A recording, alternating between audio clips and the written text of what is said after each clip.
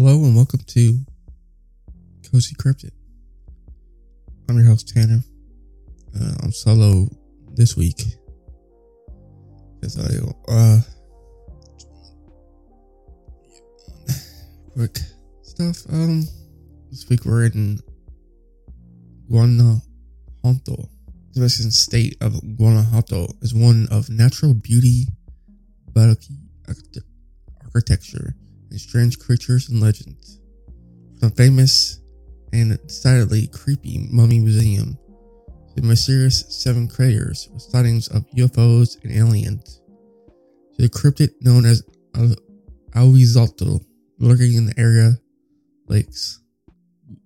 Guanajuato is one fascinating place. Cool. So we got aliens, cryptid, mummies. I'll get into it. Stuff. Okay. Sorry, I just woke up and stuff. Okay. But before I get into this, how you guys doing? So, how are you liking the episode so far? Are you enjoying it? Let me know. Leave a review and rating on your favorite podcasting app or whatever. Like on iTunes or Podchaser. Wherever you can leave a review at. No, because like Spotify, I can't really leave a review. I don't know why not. I just can't. Leave a rating, leave a review, tell your friends about it. But, okay. The mysterious craters of Valle de Santiago. The central part of the state of Guanajuato, near the township of Valle de Santiago. It's a wonderland for alternative researchers. It is home to what the locals call the Siete Luminares, or in English, the 7 Luminares, which are 7 old volcanic craters. There, in and around these luminares, contains everything a curious person could ask for. UFOs, strange creatures, ghosts, bizarre biology, mysterious cures, interdimensional vortexes, legends of giants, traces of lost civilizations. Many of the craters either had water up until recent times or currently have water inside them. They all draw tourists, recreation seekers, and those interested in the paranormal. Although part of an old volcanic field of many craters spread across a wide area, these 7 craters are the largest and most distinct.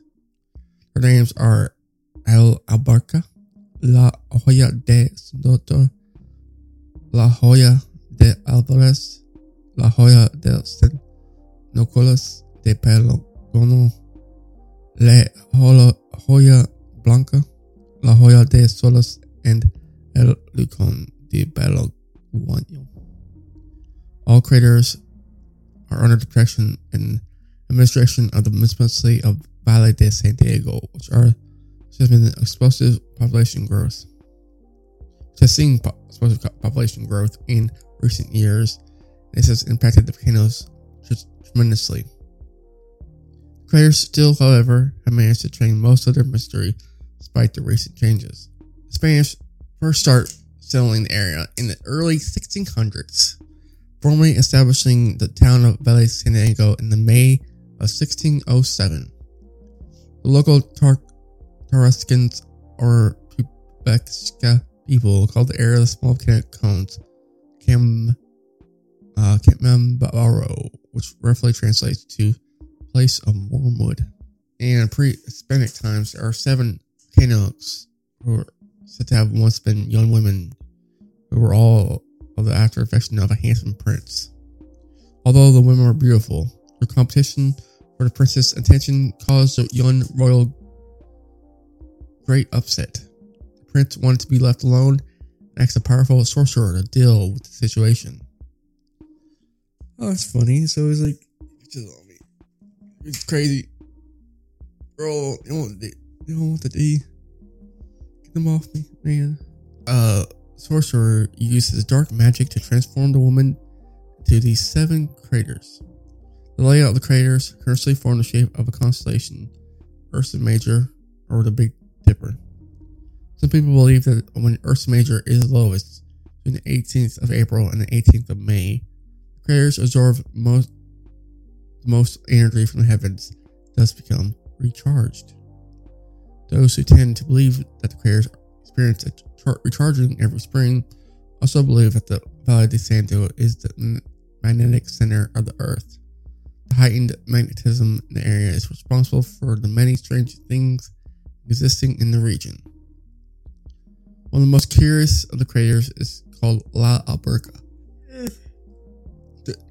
This translates from Spanish to English as the swimming pool. For many years, this crater attracted recreational bathers who approached swimming in the crater's lake with caution. From early on, people believed the lake to be bottomless. The idea of a bottomless lake came with other related stories. What strange creatures could lurk in those unknown depths? Locals claim that an aquatic reptile, much like Scotland's Loch Ness Monster, lived in the lake. And sometime in the early 1970s, a blurry photograph of a dinosaur-looking creature made its round through the press. People gave the creature a name. Shack. It's like C-H-A-C. Jacques. That's J. Shark. Okay. Some people believe that the photo and occupying stories were concocted just to bring tourists to the area. The lake monster apparently was not confined to the small area inside the crater. La Alberca supposedly has subterranean connections to both the Atlantic and Pacific Oceans, so the monster could make its way out to the open sea if it wished. Some have also claimed the waters of La Alberca are home to the Talacana, a half-female, half-serpent-like creature that approximates a mermaid and dates back hundreds, if not thousands, of years. Cool. Talacana. Look that up real quick. Found it. Yeah. It's like a mermaid, dude. It's like a statue and stuff. It's very like a mermaid. Think of a mermaid. In the early 2000s, the lake's water level dropped dramatically due to human depletion of the local aquifer. As the population of Valle de Santo exploded and water demands increased at an astronomical pace, the water in the bottom of the lake disappeared. Now the center of the crater has reverted to a desert environment full of scrubby trees and cactus. When heavy rain comes, occasionally pools form, but never lasts. It's quite ironic that the crater named the swimming pool is now devoid of water. The lack of water laid bare the bottom of the lake, thus destroying the notion of Lake Alberca having a connection to the ocean. And there's no escape route for a swimming dinosaur named Jacques, and no more space for legendary mermaid creatures to frolic in. Most of the legends surrounding this specific crater just simply evaporated. Oh.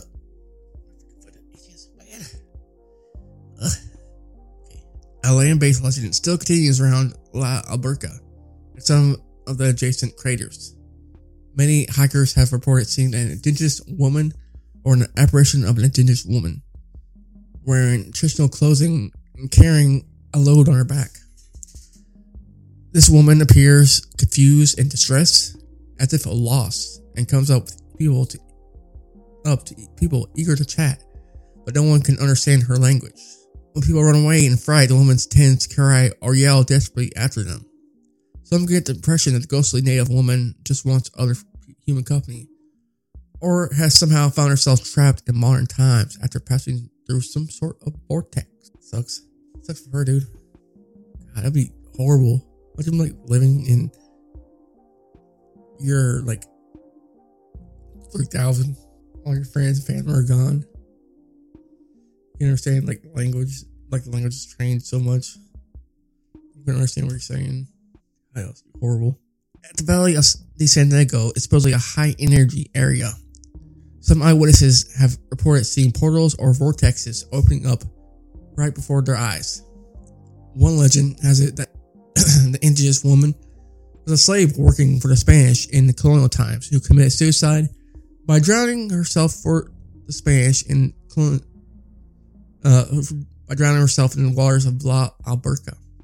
As with many myths and legends, this one seems to have several different versions. The municipality of Valle de San Diego contains a small museum tourist office devoted to craters near the center of town. There, one can hire a guide who's more than willing to share with tourists local history and lore while exploring volcanoes. Inside the museum, a sign proclaims that the area has a nickname,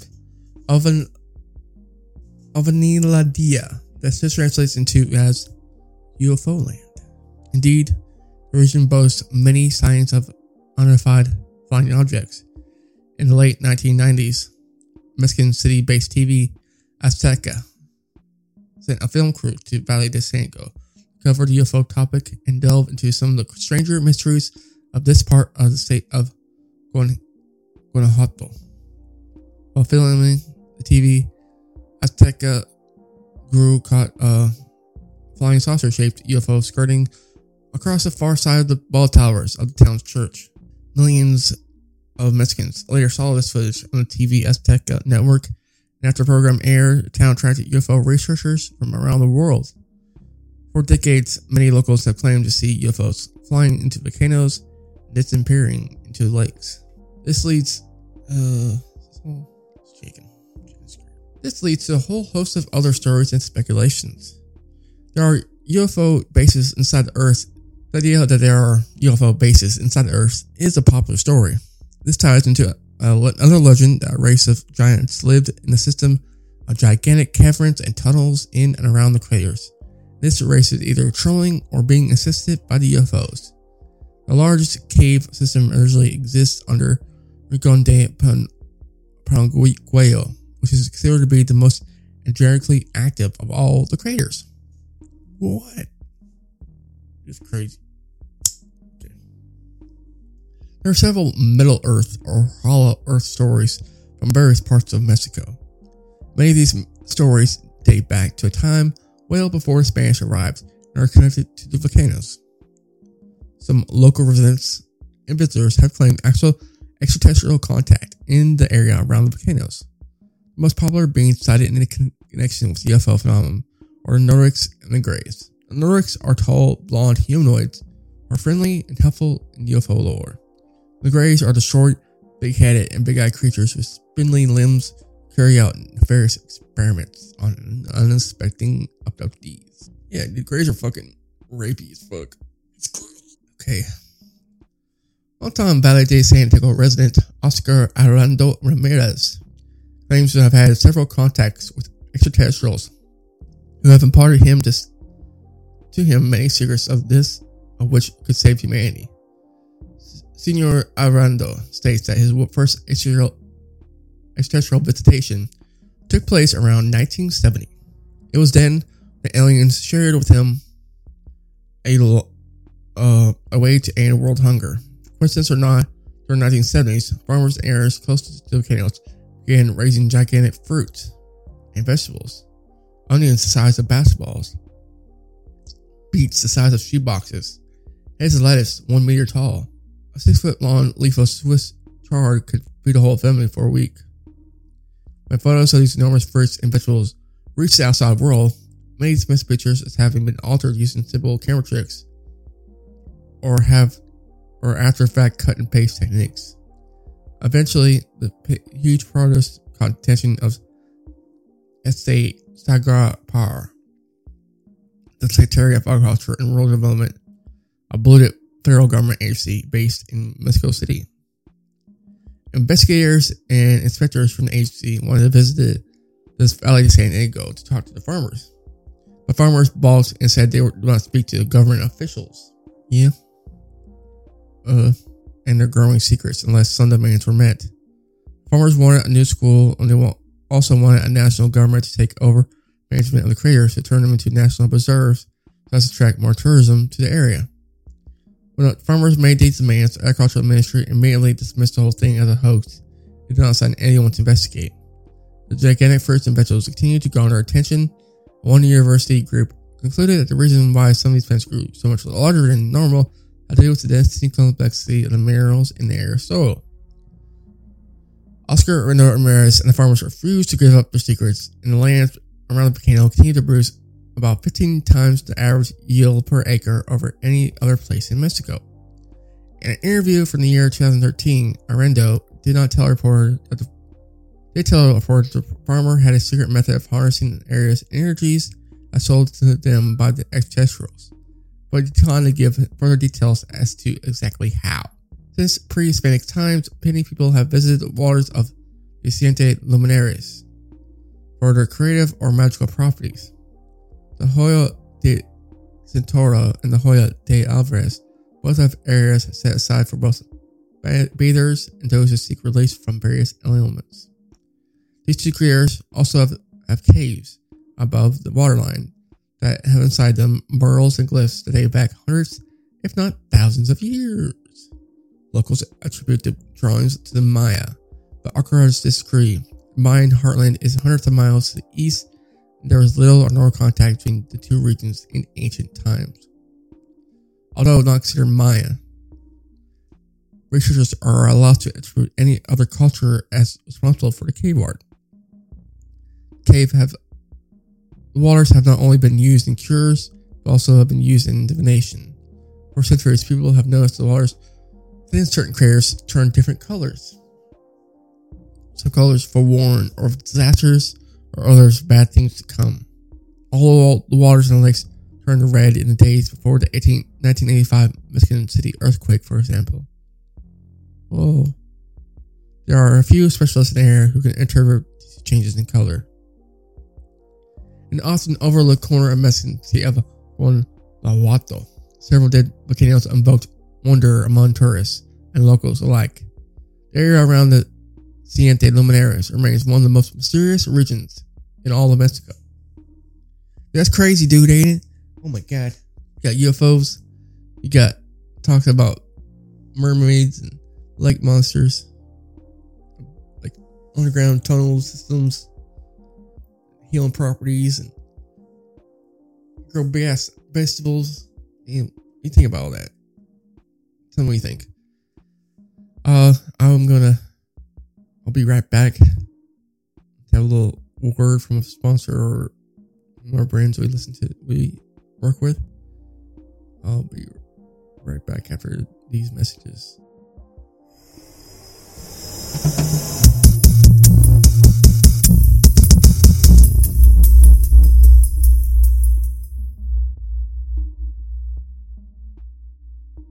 Hello everybody, I just wanted to tell you about Snazzer. Started by 5 college kids in January 2021. They intended to start a small e-commerce store to finance their noble cause to help out a few nonprofit organizations called One Tree Planet, Eco4U, helps fights deforestation, tries to save nature and its wildlife. Planting one tree for each product sold all over the world with the help of different organizations. With international shipping, 24/7 support, and promise that every product sold equals One Tree Planet, Snazzer is giving Cozy Cryptid listeners a deal by going to the link in the description and using the code COZYCAPS at checkout. You'll save 35% off today at snazzerx.com. One more time, if you're not paying attention, save 35% off with code word COZYCAPS at snazzerx.com. Snazzer, aspire to inspire.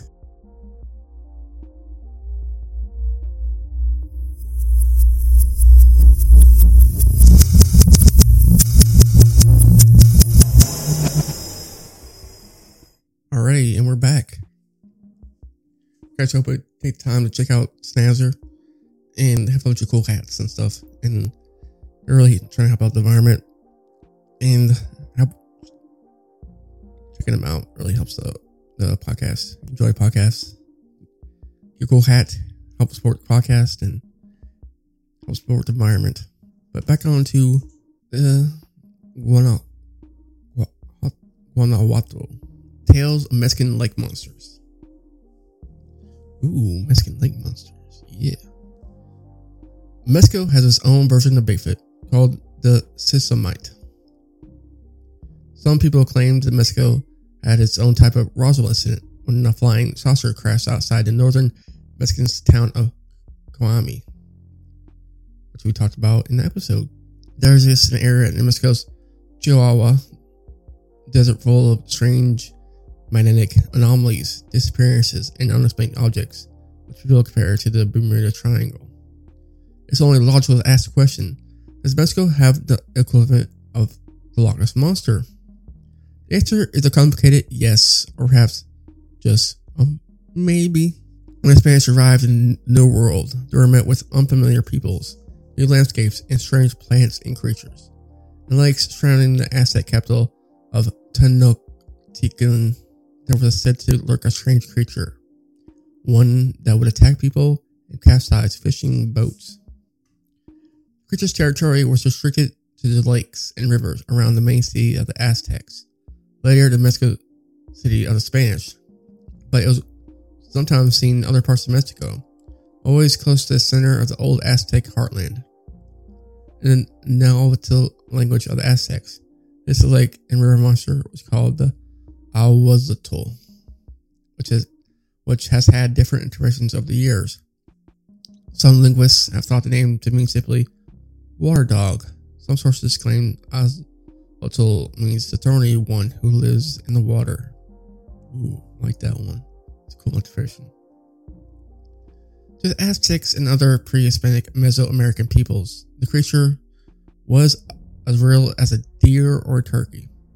It was not a fantastic animal of myths and legend, but a tangible part of nature. Early Spanish settlers has either claimed to have seen the creature or reported it on stories of existence. The great conquistador Hernán Cortés even wrote to the King of Spain about the Ahuatzotl. From a translated passage, Cortés gives a pretty detailed description of this strange creature.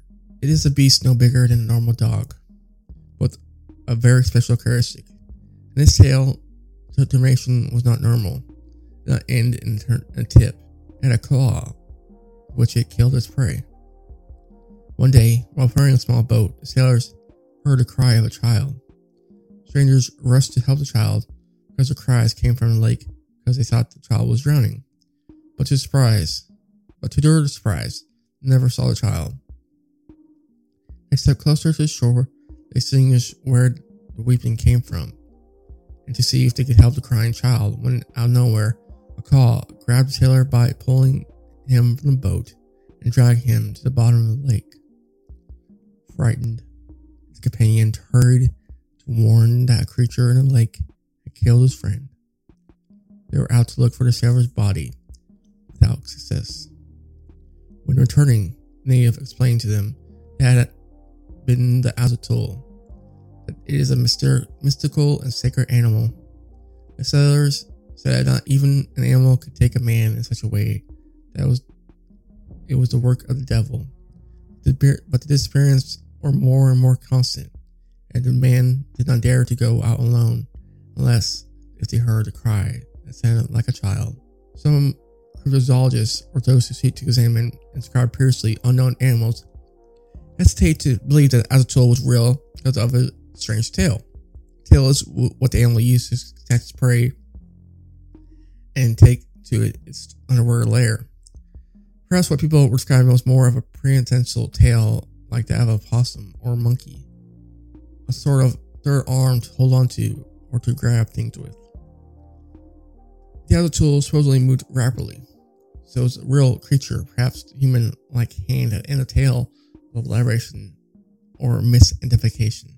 Its legs were described as more ape-like than dog-like, and sometimes the Ahuatzotl would stand on its hind legs, as in the Cortés letter to the King of Spain. The creature was said to cry like a baby to lure humans to edges of water or out into water in a boat. Sorry, on here. Sorry. Okay. In some reports, it also had the capability to laugh like a human.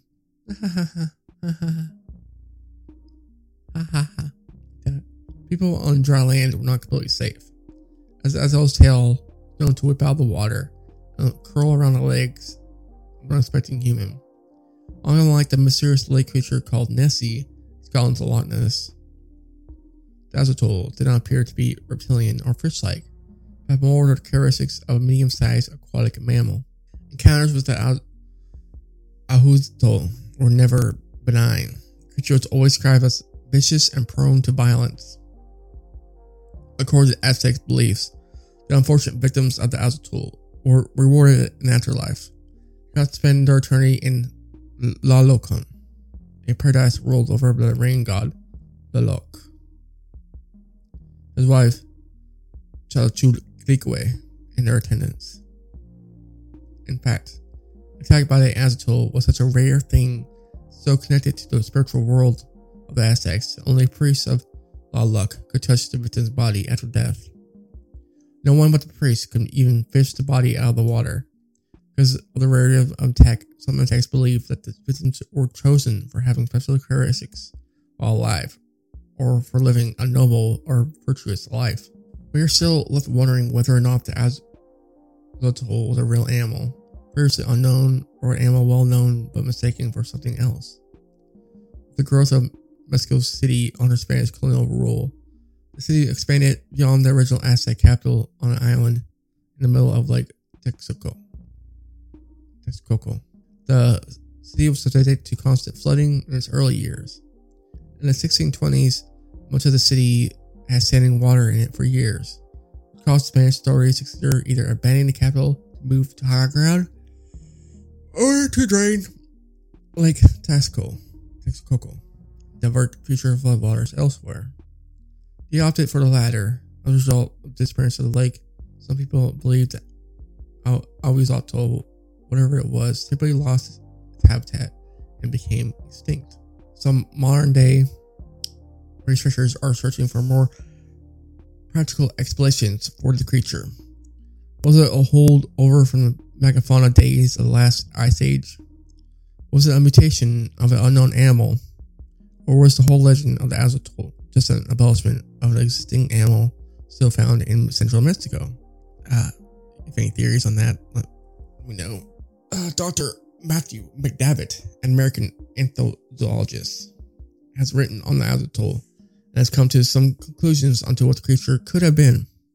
He notes similarities among the early Spanish eyewitnesses' accounts of the creature and written stories of Aztec lore in his article, Water Dog Detective. McDavitt makes a list of characteristics found in most of the Azatl accounts. 1 being it's the size of a small dog. 2, it has with small rounded ears. 3, it's colored black and brown or gray.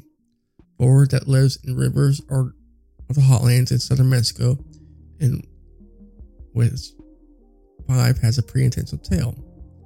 McDavitt has narrowed down the options to animals currently found in a warm tropical area of Mexico: the southern river otter and the water possum. He's inclined to believe that the creature is probably an exaggerated form of the water possum because of the prehensile tail, and he's not the first to propose this. Manus specialist J. Eric Thompson speculated that the water possum was the stand-in for the Azatl decades ago. There are many things that remain unexplained if we are to accept this possum theory. Water possums are not particularly aggressive and are not known to drown humans. Of course, there's the problem that I already mentioned regarding the tail, human hand at the end. If the creature was something different altogether, we are left with the same unanswered question that exists with other legendary creatures, such as Bigfoot or Loch Ness Monster. Where is this physical evidence? Why don't examples of the bone or fur exist, or even a carcass? Perhaps part myth, part cautionary tale, and part real, the Azatl remains an interesting aspect of the world of the ancient Aztecs. Ooh. Yeah, look, it's cool, dude. Like a water. Oh, God. Any pictures of this thing? Yeah, dude. It's like a water dog. It takes you by the hand, dude. Oh, that's cool. Yeah, things look awesome. It's like a dog with like a hanging on it. That seems cool as fuck. Alrighty. So, it's like a mammal, aquatic mammal. Very strange. It's a water possum. Oh, it's like a little rat. Oh man, it's looking so cute. Water possum. I don't see how it can like drag. It's like too small to like drag people in. Water possum. You know? They're probably like 2 feet, 3 feet the biggest. Pictures. small of it. Dracula land. I don't think it's water possum, but okay. I'll be hear from another brand. Tell you a little bit about another brand that I'm part of, and be right back with that. And after that, we're talking about some mummies. So look forward to that.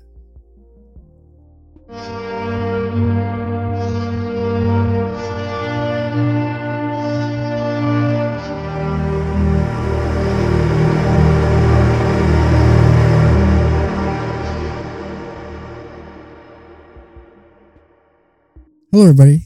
I'm here to tell you about Brute Impact. Brute Impact is a fashion brand bringing these cool like clothes, like hats and jackets and t-shirts, and stuff for guys, stuff for girls. They sell all over the world, and they have a bunch of cool shoes and everything. You can get some cool threads, some cool kicks at bruteimpact.com. Save some money, 25% off your order with code word 25_Tanner at bruteimpact.com. There you save 25% off your order with 25_Tanner at bruteimpact.com.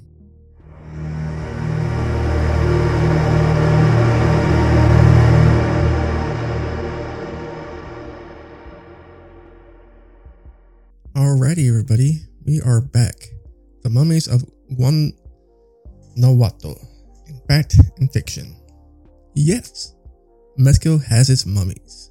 But unlike mummies from Egypt and other parts of the world, these mummies are accidental and are of common people. They date back from the post-conquest era, especially the 19th and early 20th centuries. So, how did Mexico come to have mummies?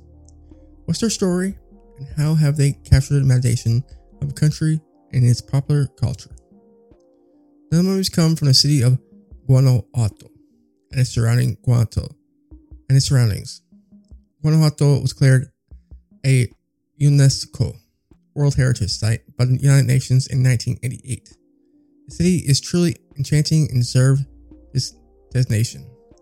One can get lost marveling at its colonial architecture and wandering its numerous narrow side streets and alleys called callejones, which means alleys in English.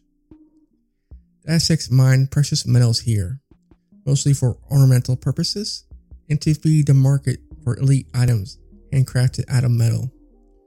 When the Spanish arrived in the early 1500s, they heard of the Aztec mines and discovered gold for themselves in the 1540s. Soon a garrison was sent to protect the mines, a town was set up, and the city became formalized as Santa Fe Real de Menes de Guanajuato in 1548. Mining lessened in importance throughout most of the 1800s, but became important again in the 1870s when Porfirio Diaz, the ruler of Mexico, encouraged foreign investment to develop more mines. It was during this time when the government instituted a perpetual burial tax. If survivors of the buried person could not pay the tax, the body of the relative would be exhumed. It was during this time when the mummies were discovered, much to the surprise of the people responsible for enforcing the penalties of not paying the tax. The mineral-rich soils and the dryness of the climate are two conditions generally thought to have aided in the preservation of the bodies. But according to experts, the soils had very little to do with this phenomenon. If anything, 100% of the bodies were recovered from above-ground crypts, and only 1 in 10 have been found mummified. Although some mummies were previously embalmed, most of them, according to scientists, were preserved by the utter dryness of the air, which caused bodies to mummify quickly. This phenomenon only occurs in other places in Mexico. In one other place in Mexico, in a small region in the state of Jalisco to the west. The majority of the mummies came from the exhumation done in the late 19th century. The burial tax ended in 1958, so no new mummies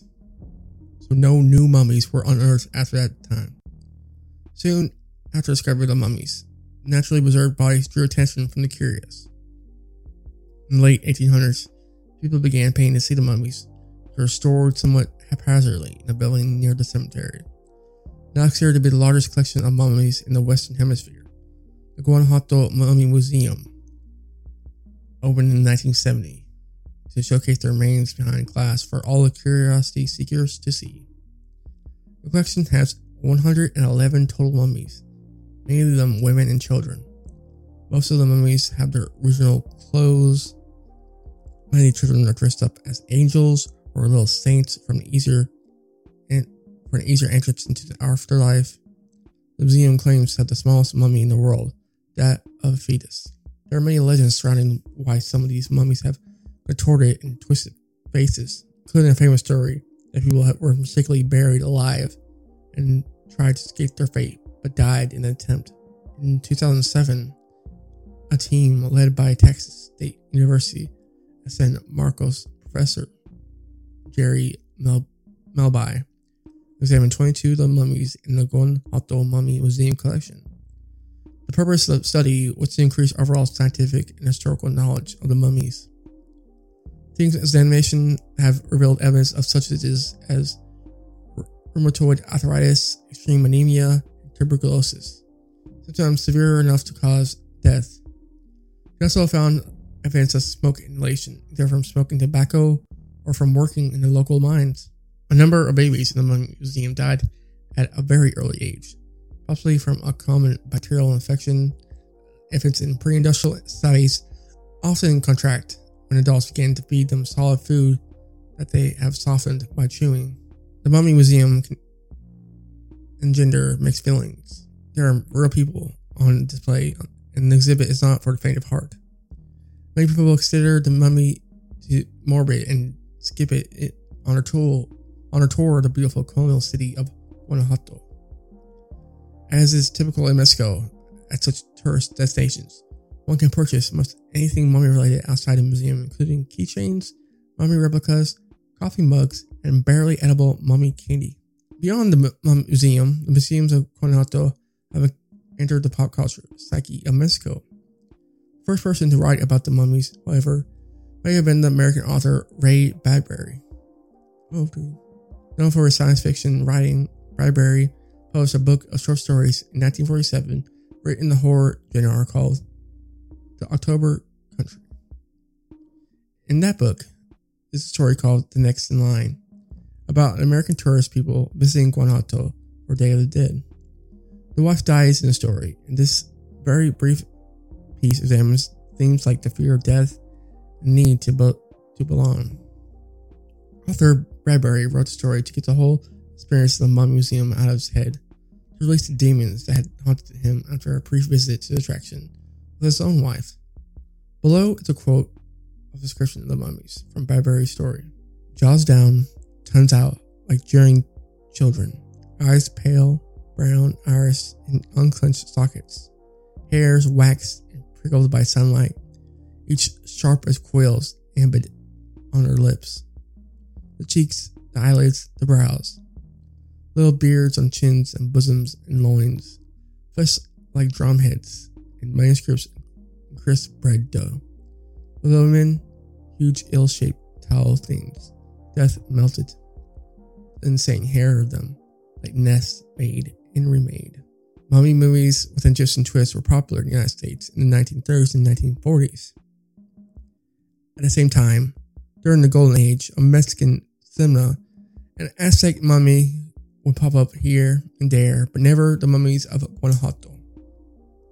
The main movie that put the mummies we speak of on the map was the 1971 film called Santa contra las Momias de Guanajuato. Translated into English, this means Santa against the mummies of Guanajuato.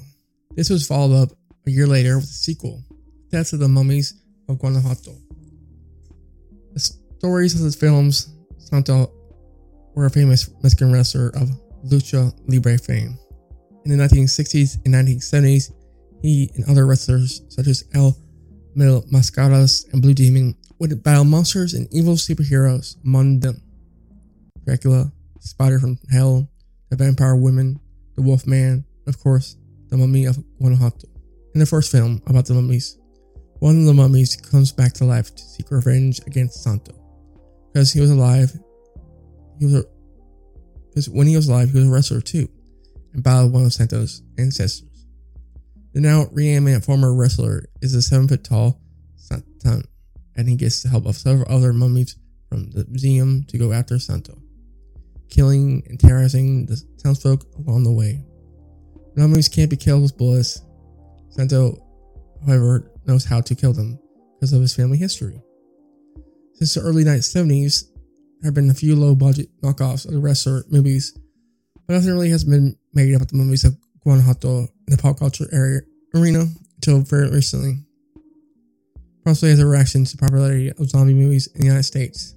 In 2014, an animated film came out of Mexico called La Leyenda de las Momias de Guanajuato, starring children as the protagonists. As with the wrestler movies, in this movie, the mummies come alive and cause havoc amongst the Guanajuato citizenry. A few years ago, a children's book came out by James Luna called A Mummy in Her Backpack, about a girl named Flor and how, after visiting Mexico, finds that small mummy come from the Guanajuato Museum, hitch a ride in her backpack, and now she must deal with it in the United States.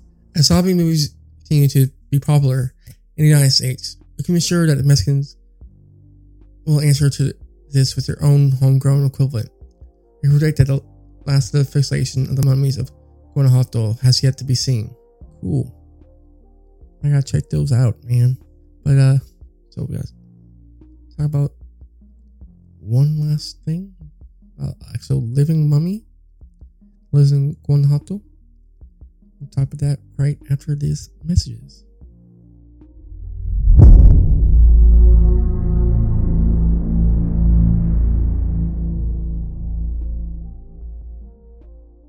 Hello, listeners. This week's episode is brought to you by support from Sofin. Based out of Texas, Sofin brings stunning pieces of jewelry to over 20,000 customers and growing for both men and women. Check them out at sofin.express and Instagram. Today, they wish to give our listeners a deal. By using the code CozyCryptidPod, you'll save 30% off any item at Sofin. Once again, use the code word CozyCryptidPod at checkout at Sofin Express. That's SOPHIN.EXPRESS to save 30% off any item at checkout at Sofin.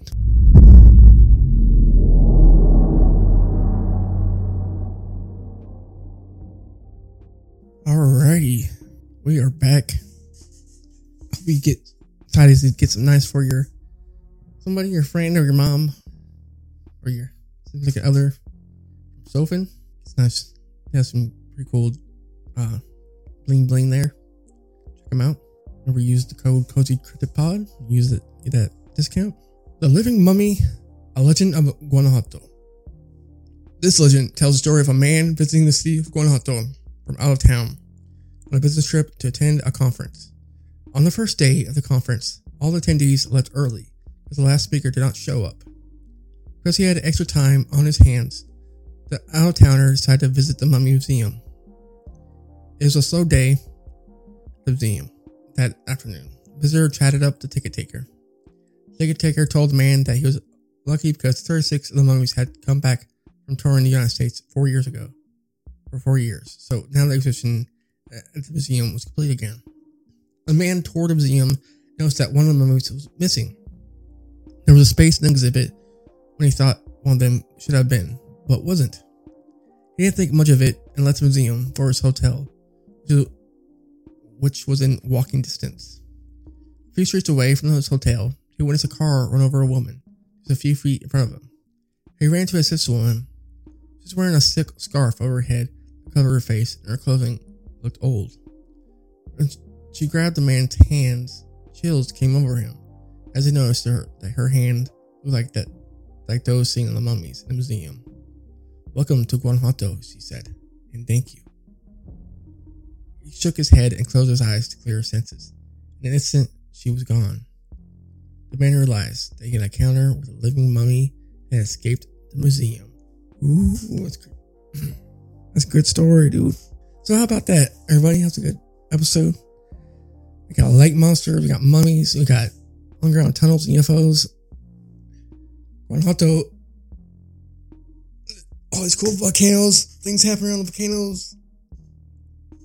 It was a great episode, right? Tell your friends about it. Share it with everybody.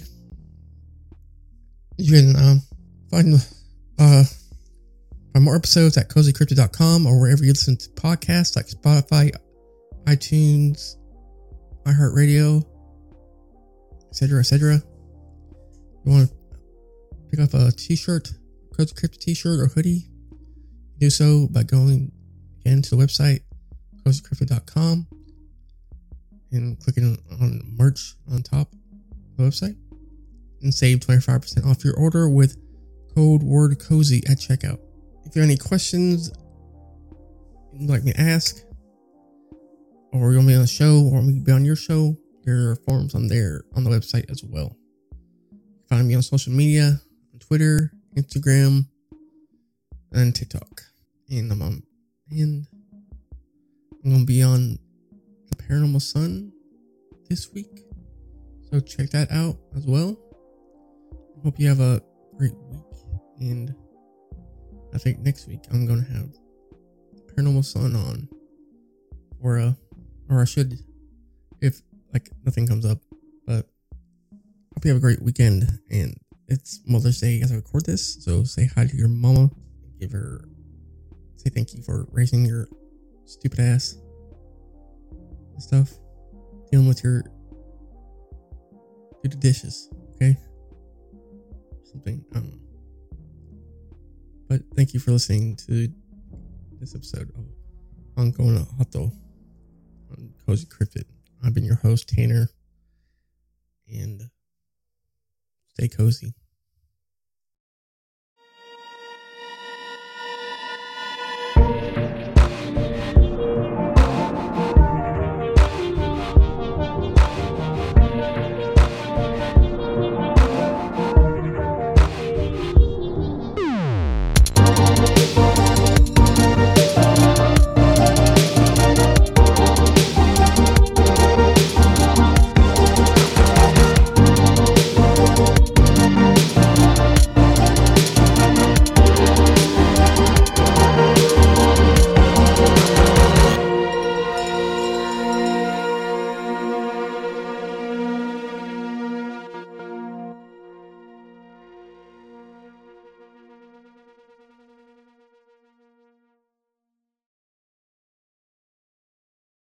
Swimsuit? Check. Sunscreen? Check. Phone charger? Check.